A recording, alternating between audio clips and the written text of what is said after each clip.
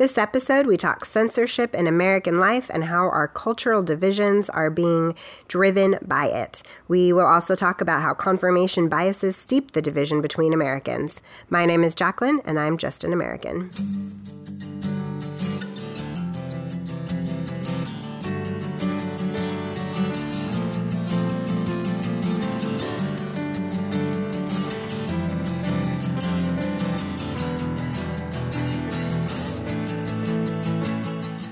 So there have been several news stories this week that have gotten my attention because I think in a particular way they are all connected. And so we're going to talk a little bit about that today. First news story that I saw this week that caught my attention was that they have canceled the show Cops, and they've canceled the live PD show. Cops is a show that has been on the air for 33 seasons, and both of those shows got canceled this week due to the fact that they show police officers in a positive light, and that is something that we apparently cannot have. In fact, there was a Washington Post article this week that specifically called for the cancellation of all television shows and movies that show police officers in a positive light.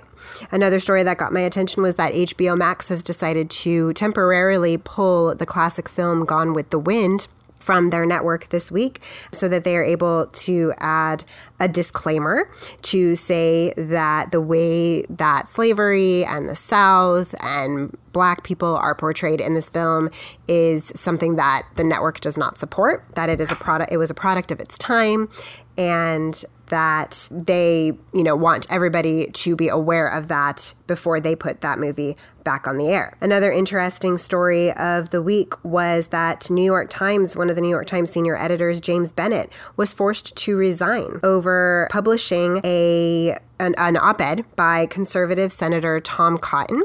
That op-ed discussed the fact that Tom Cotton supported President Trump's idea that if the police departments across the country were unable to regain control of the cities in the midst of the riots and the violence that were taking place across the country, that he supported the idea that the United States military would be brought in, not to be used against American citizens, but as in a support role for police departments that were overwhelmed in order to allow them to regain control of some of these cities across the country. So all of these news stories that have been taking place have one thing in common, and that is censorship. So a lot of these stories, for example, the story, the Cops being pulled from the air. What's interesting about that is that most Americans have a favorable view of police officers. These are mainstream conservative ideas that are being censored. These are not radical ideas. These are not extremist ideas. These are mainstream conservative ideas. According to the Daily News, before all of the chaos of this week, 66% of Americans had a favorable view of police officers across the country. Most people who are listening to this probably know at least one person who is a police officer. Okay, police officers across this country are fathers and mothers. There are sons and daughters, brothers and sisters and friends. Most people know somebody who is in law enforcement, and they are good people. But apparently, that is a view that is no longer able to be expressed on our televisions and our movie theaters. The majority of Americans, 52% of Americans, supported what Tom Cotton was talking about in his New York Times editorial. They supported the idea of bringing in the military to stop the violence and the riots that we saw last week. The idea was not to bring in the military to silence protesters. It was not to bring in the military to, stop people from peacefully protesting. It was specifically in regards to the violence and the burning down of buildings and whatnot that we saw. Censorship is not just from the government. It is from the people in a society who have the power. And what's really interesting for me to observe is that for all of the talk that we see from the left about, it's about those who have the power, the millionaires, the billionaires, the corporations, the people who really have the power in this country, or at least a lot of power, are the people who control the narratives. They are the people who control what we as a society talk about and the way that we view things. So we're going to talk a little bit about the 4 different groups that have so much power in our country when it comes to controlling the dialogue and the things that we talk about. So the mainstream media, okay, we all know that the mainstream media is very influential, and the media companies are 97% liberal. In the 2016 election, 97% of journalists donated to Democratic candidates or Democratic campaigns. It's really fascinating that they still go out there every day and try to say that they are objective, try to say that they are unbiased, that they are just bringing you the facts and allowing you as American consumers to make your own decisions based on the facts. 97% of them lean in one direction. If the situation was on the other foot and 97% of the news media were conservative, liberals in the country would not trust them, rightfully so, with bringing them unbiased news. And yet, we are supposed to accept that these news organizations are bringing us unbiased news. And they're not. And it's not just in the way that they cover stories, it's in the stories that they choose to focus on, that they choose to cover, the stories that they choose to not cover. One of the biggest stories that's coming out in the country today is the fact that 6 blocks in the city of Seattle have been completely taken over by anarchists. 6 blocks. That means that police are not allowed in there, city workers are not allowed in there. They have taken over this area. There are businesses in that area that are being said, rumored to be being forced to pay some sort of fee to the people who are currently in charge in order to have protection against violence. This is happening in the United States right now. It's a huge story. And as of right now, if you go on the CNN website, the MSNBC website, the ABC website, there is not a single mention of this story. That is unbelievable to me. That is censorship. Another group that's in the country that is heavily liberal, obviously, is academia. When you look at college campuses and universities across the country, it's about 50% of professors in the United States are registered Democrats compared to less than 6% are registered Republicans. You can see this when you look over the last couple of years at the stories that have come out about how conservative speakers have been uninvited from the campuses. They have been barred from going and speaking on these college campuses. They have been protested and shouted down from speaking on these college campuses because they want conservative ideas silenced. Hollywood, very powerful. They're the entity that puts out all of our entertainment, our movies, and our television shows. Heavily liberal. Go to any celebrity's Twitter account, and you can see how liberal Hollywood is. Check out which celebrities don't talk about politics at all. Those are the conservatives. Conservatives in Hollywood rarely speak out because they know that they are putting their careers in jeopardy if they speak out with their opinion, their conservative ideas. They're not allowed to do that. You watch the movies, you watch the TV shows, the ideas, the values, the politics that are being put out by these movies and television shows are heavily liberal. And conservative ideas, even mainstream ones, such as police officers are, generally good people, those ideas are being silenced. Social media companies and big tech companies. Okay, you have Twitter, you have Facebook, you have YouTube, you have Apple and Google. These are all companies that are heavily run by liberals. And it's not just that, okay, the majority of people who work there are liberals. They are using these extraordinarily powerful platforms to censor conservative ideas. You can see that in the Twitter debacle where they started fact-checking President Donald Trump, but they were not fact-checking lies that were being put out by the Chinese Communist Party until several days after Americans were giving them a lot of backlash for not doing that. The person who is working for Twitter, who is in charge of the fact-checking, is somebody who is a vocal Trump critic. Okay, once again, let's put that shoe on the other foot. If you had somebody who was a very vocal Trump supporter who was responsible for fact-checking, for example, President Obama, that would not fly. They would not accept that. These companies, all of these entities that have very, very powerful voices in our country. In fact, they, as I said, control the narrative about what Americans are talking about, what we are having conversations about week by week.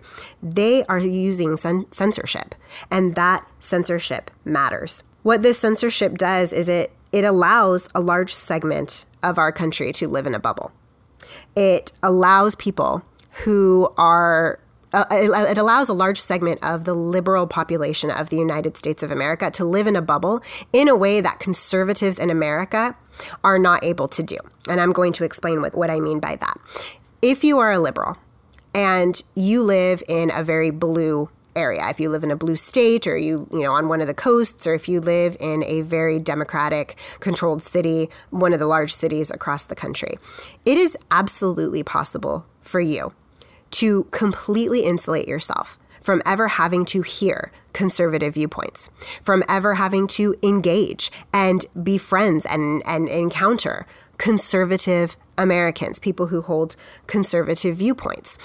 Conservatives in America don't have the same option. We see liberal viewpoints everywhere we turn. If you want to go to college because you want to be a doctor, you will constantly be bombarded with liberal viewpoints. If you turn on the television because you want to, have some entertainment and check out of life for a little bit, you will be bombarded with liberal viewpoints. Turn on the news, open up social media, even watch a ball game, and you will be bombarded with liberal viewpoints.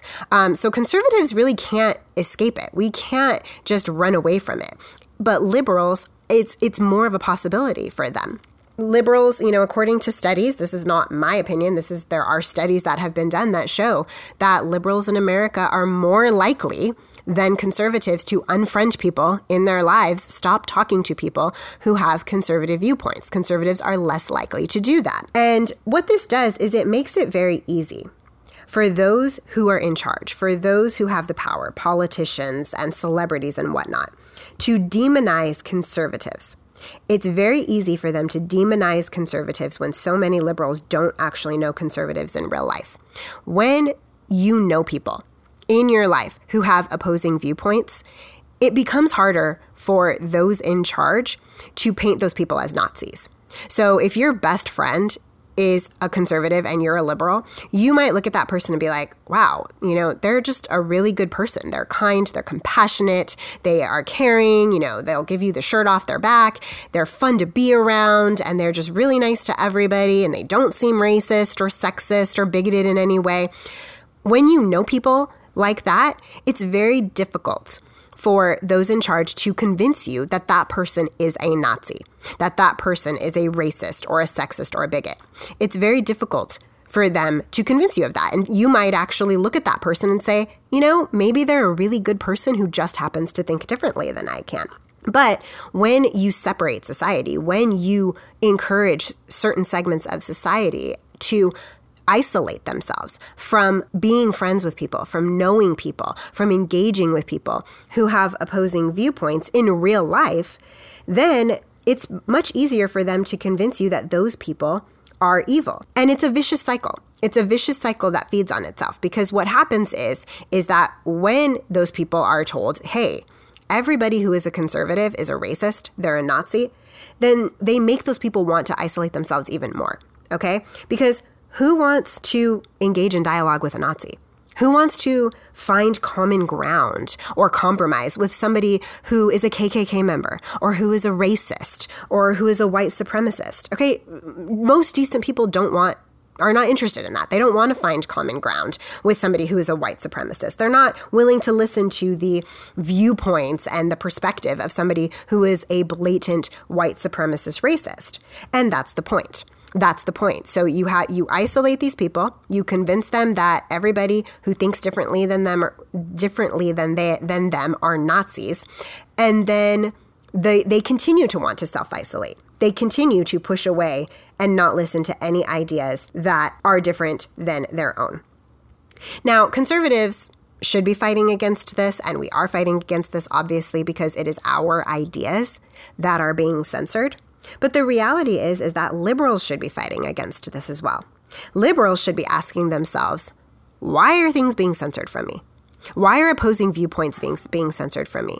Why is it that my media channels are not reporting on very big and important stories that are taking place in this country? Why is that? Why is that? Why don't they want us to hear opposing views? Why do they want to keep information from us?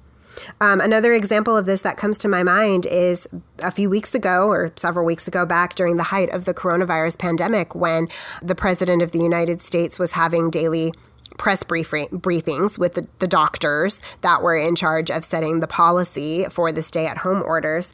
And there were networks and Americans across this country that were openly calling for the networks to not air those press conferences. That was shocking to me. That was absolutely shocking to me. Why would you not want to air those press conferences? Okay, if what President Trump was saying was so radical, so crazy, such a lie, so ridiculous, why wouldn't you put that out there and then rebut it? Why wouldn't you put that out there and then have people on to say, okay, this is why we disagree with that? Why would you silence it? Why would you want to silence it? And every American who cares about truth, who cares about knowledge and getting all of the information, you should be asking these questions. Okay, what we should be able to do is we as Americans should be able to say, you know what? I want to hear all the information. I want to hear multiple perspectives on any particular news story so that I can look at all of the information. I can be as informed as possible, and I can come to the conclusions that I am going to come to as an intelligent, thinking, adult human being. For me, it's always a red flag. It is always a red flag when somebody is trying to censor something and keep information from me. I always stand up and I say why. People who love truth in this country should want more information, not less information. Another example of this that we have seen in the past is, this idea about tearing down statues, for example. Let's tear down this statue because it's a statue of a Confederate general, and we don't want to celebrate that, or we don't want to, to support that. And so we're just going to tear down this statue. And my view of it is, you know what, let's not tear down our history.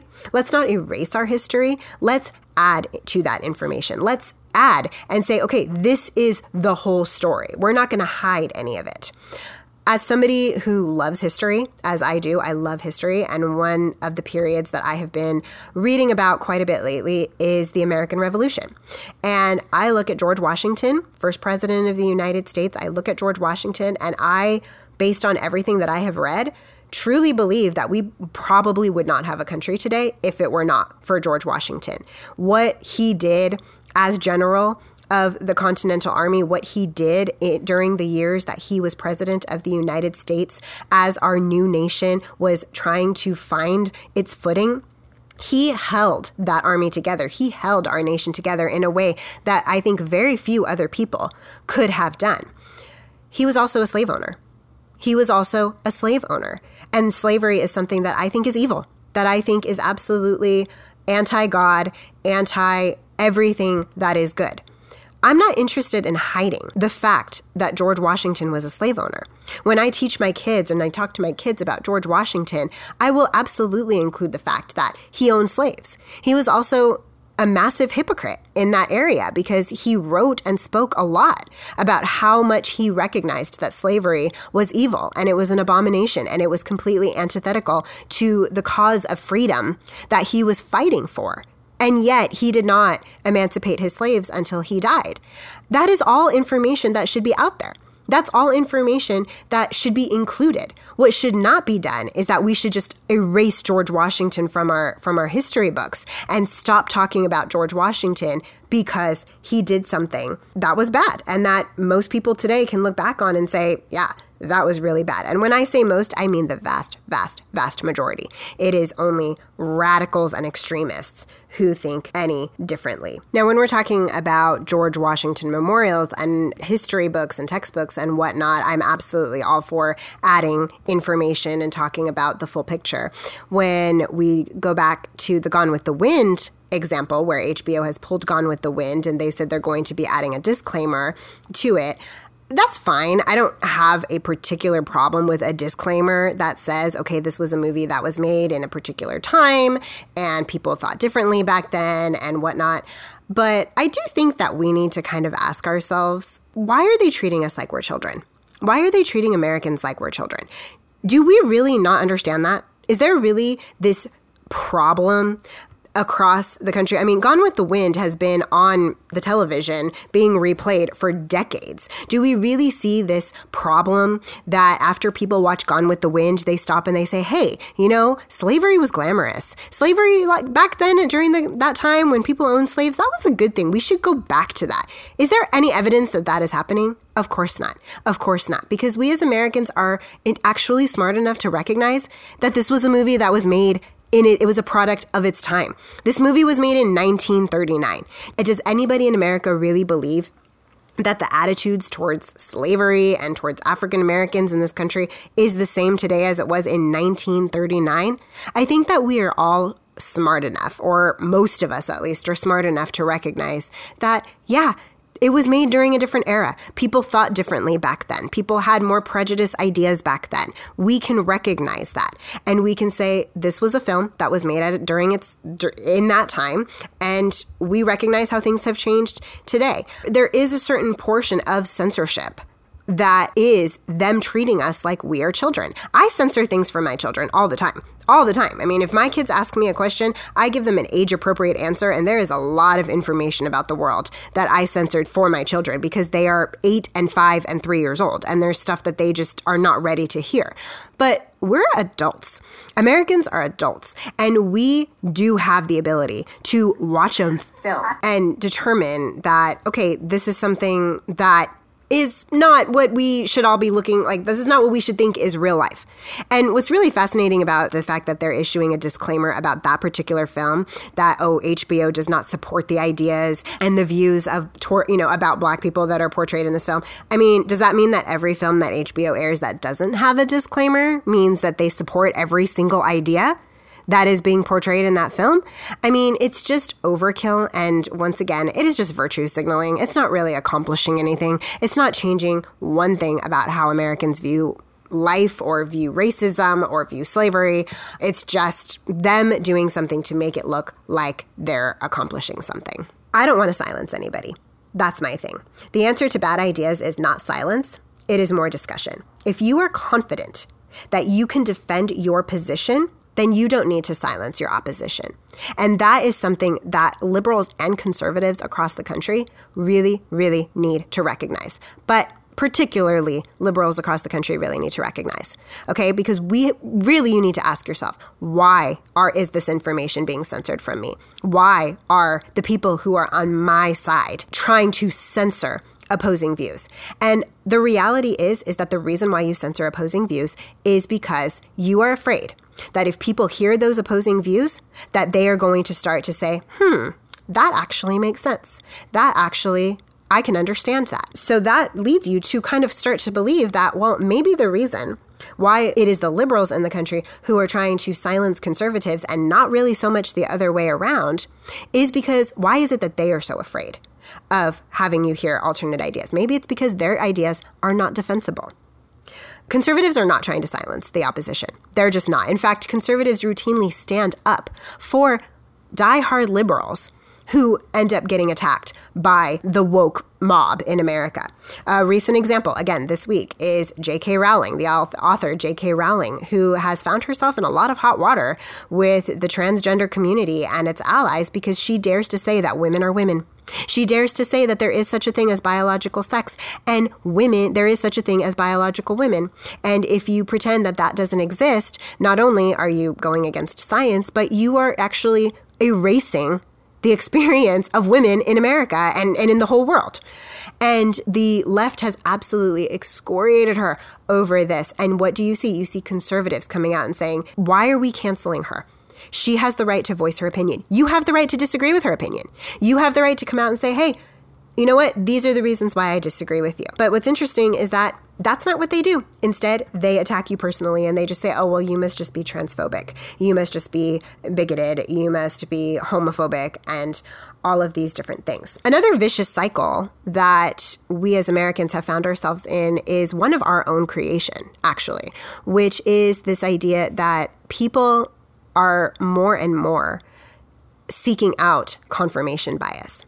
So going back to the Tom Cotton op-ed that was published in the New York Times and that story, there was a staff member for the New York Times who came out and said that after that op-ed was published, the New York Times received a record number of cancellations within 1 hour. Okay, that's their readers. That is their readers who saw an op-ed that they disagreed with. And instead of just saying, I disagree with that, let me, look more into it, or, oh, yep, I vehemently disagree with that. Instead, they canceled their subscription to the newspaper. You see it on social media too. You see, like, if there's, CNN or MSNBC dares to publish an article or interview somebody or give somebody a voice who is on the other side of the aisle, you see it on social media, all the comments, I'm never watching this network again. Oh, I'm never watching your show again. How dare you give that person a platform to speak? And the truth is that people on the right are guilty of this as well. This is both of a left and right issue. We seek out confirmation bias.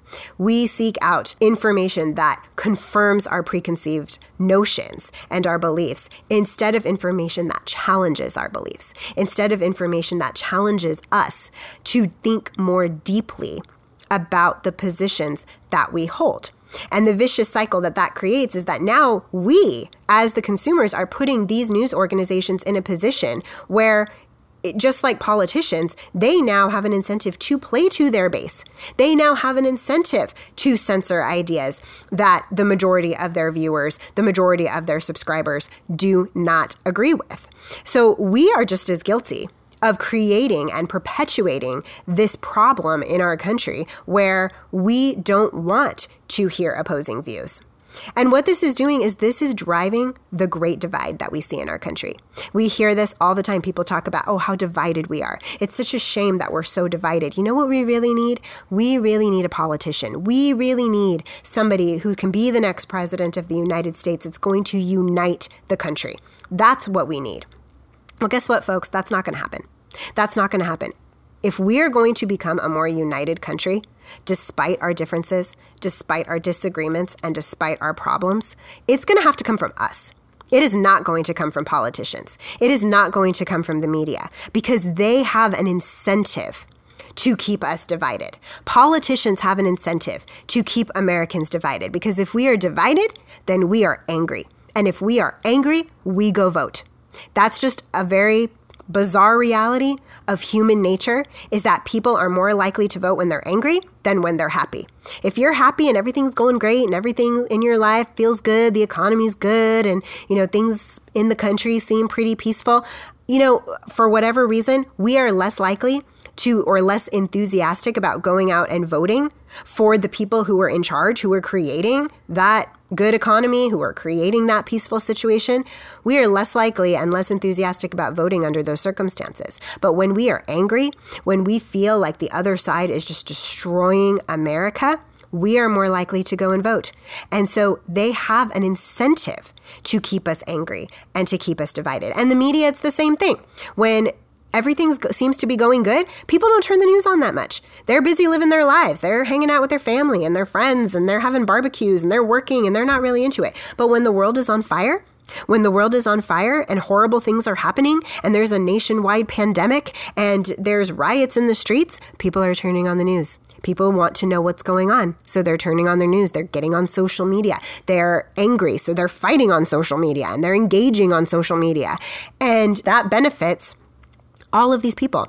And so we have to recognize they don't have an incentive to unite us. They don't have an incentive for us to be able to get along and look at each other and say, you know what? You're a good person. Deep down, you're a really good person, and you might just think differently than I do. And you might have different ideas than me. And let's talk about that. And let's listen to each other. Okay? If there is a movement to unite us as Americans and to stop us from being so divided, it's going to have to come from us. It's going to have to come from the people. We are going to be the ones who are going to have to say, you know what? I'm going to seek out opposing views. I am going to seek out people in my life to have a conversation with whom I may not agree with. I might have to seek out views that make me uncomfortable, that challenge what I believe. Some of the ways and the instances in my life where I have grown the most and become the most comfortable and familiar and educated and knowledgeable about my positions have stemmed from situations where I lost an argument. I got into a debate with somebody, I got into a conversation or an argument with somebody, and I lost. I was not prepared. I did not have all of the information.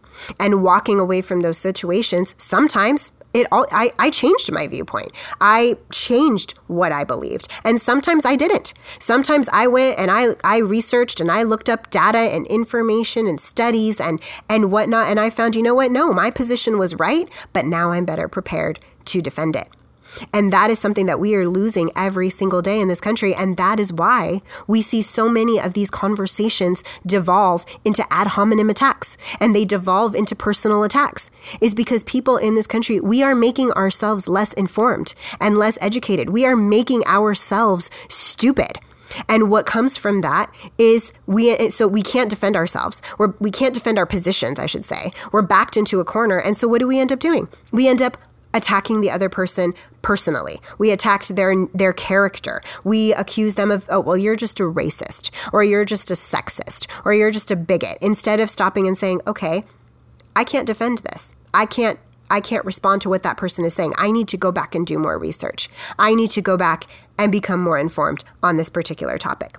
If we're going to move forward as a nation, if our nation is going to survive and thrive and get back to a place where most Americans can sit down next to each other at a ball game, can get back to a place where we can have conversations about movies, we can even have conversations about the weather, which is something that in and of itself has become controversial these days. If we want to get back to a place where we can talk to each other, whether or not we agree, whether or not we're on the same page, it's going to come from us. And we are going to have to do that by being willing to be made uncomfortable, being willing to hear opposing ideas, and being willing to look at each other and say, you know what? Americans in general are good people.